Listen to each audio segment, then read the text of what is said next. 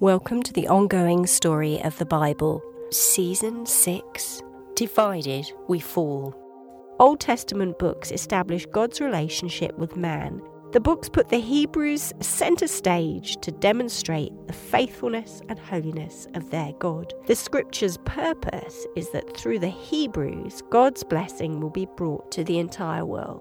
Now Israel has 12 tribes from Jacob's 12 sons. With the division of the nation, 10 tribes in the north take the title Israel, while in the south 2 tribes take the title Judah, continuing the family line and the house and dynasty of David.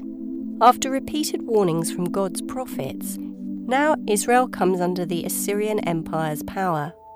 Episode 12. Israel Falls. The time is now around 742 BC. After the death of King Menahem, his son, Pekahiah, meaning Jehovah has opened his eyes, takes Israel's throne, the 17th northern king from the house of Menahem.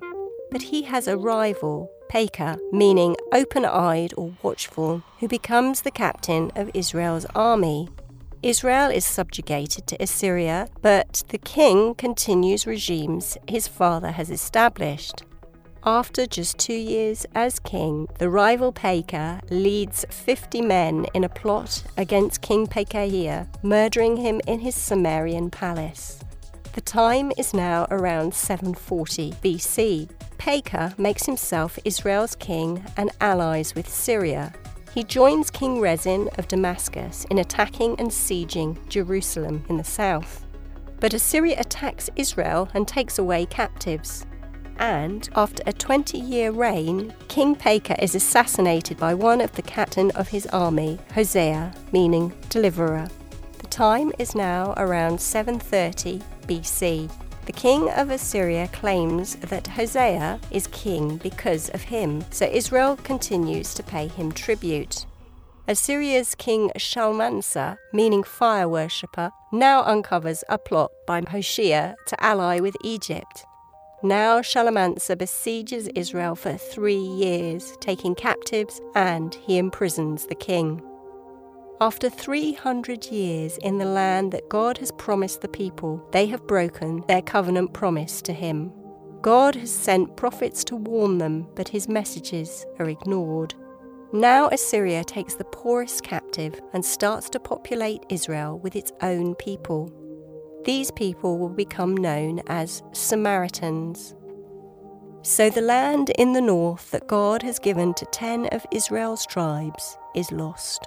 You can read the stories in the history of the kings through the books of 1st and 2nd Kings, 1st and 2nd Chronicles, and then the relevant prophets that spoke to those particular kings. It's like compiling evidence from multiple sources.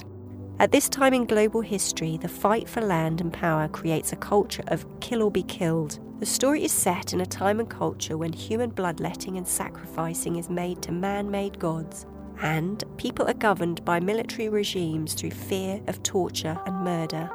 Rather than view a tribal reference as a racial context, you can look at the family DNA. How was that family established? Which can enlarge on a character's motives. It's a bit like listening to a global news story if you don't appreciate a country's history. Its conflicts and its past give greater context of the story. If the context is not given, the true story is lost. And there are always characters who stand out from their tribal DNA.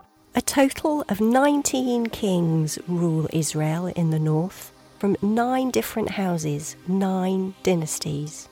In the south, there is one house, the house of David, one dynasty. God promises that through this one kingdom, a king will arise who will reign forever. If you look in the genealogies in the Bible, in the New Testament books of both Matthew and Luke, the genealogies of Jesus are listed.